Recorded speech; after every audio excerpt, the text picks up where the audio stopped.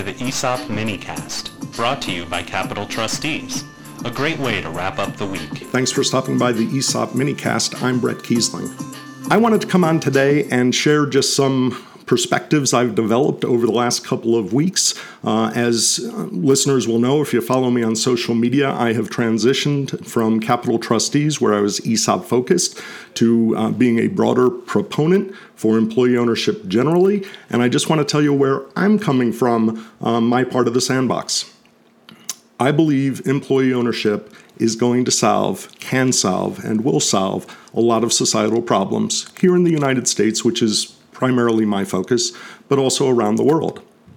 I don't believe employee ownership is going to solve the problems if they're only ESOP employee owners, or if they're only cooperative employee owners or collectives.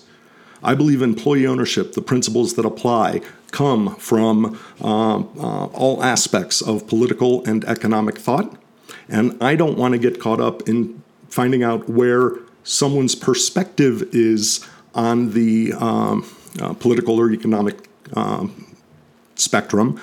I just want to work to encourage employee ownership. So I'll give you an example. I have always considered myself a capitalist. In the last week or so, I've started to do some reading, and I may be a Kelsoist. I don't necessarily have a lot in common or would be very comfortable with the stereotypical hard-nosed capitalist mergers and acquisition transaction expert who is creating an employee-owned company to wring every last dollar out of the trust on behalf of the selling shareholder. That's not someone I have the worldview, but I'm glad that they're creating employee ownership, because once it is an ESOP, then there are influences that could turn the company around. Conversely, there are folks doing great things for employee ownership on the political spectrum that I wouldn't necessarily agree with politically. There are some who despise capitalism, that believe that capitalism must come down or democracy must come down. I don't agree with that, but it's also not relevant to me.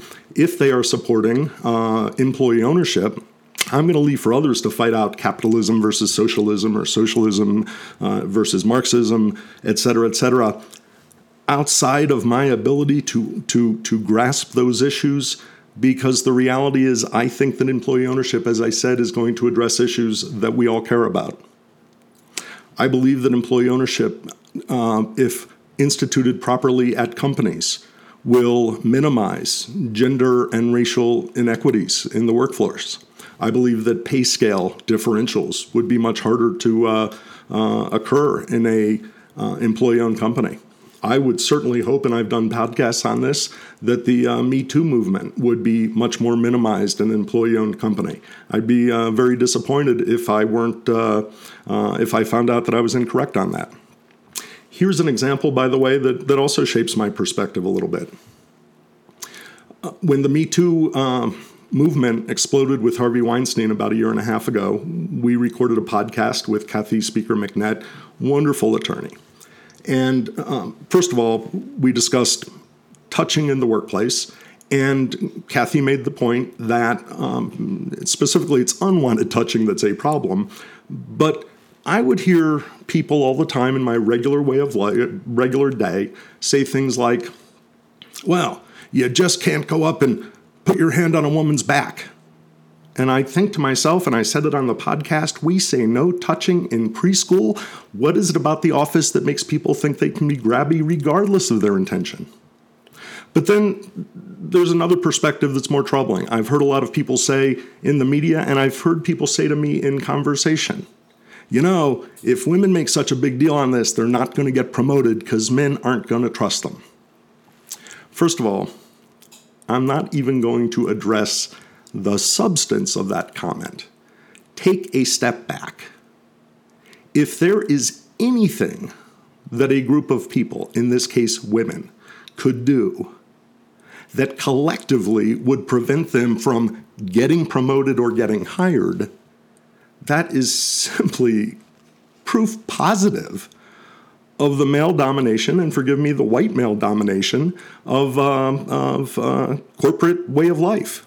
And when I say forgive me, the white male domination, what I simply mean is I don't want to go politically down that path. But if we look at it, there are a lot of things that are going on around the country, around the world. We're looking at history a little bit differently. We're looking at history in some cases significantly different. There are arguments to put things in context. And I know those arguments are going to continue. What I'd like to do is focus on the fact that employee ownership is in any of its forms positive for citizens, for the employee owners themselves, for their communities.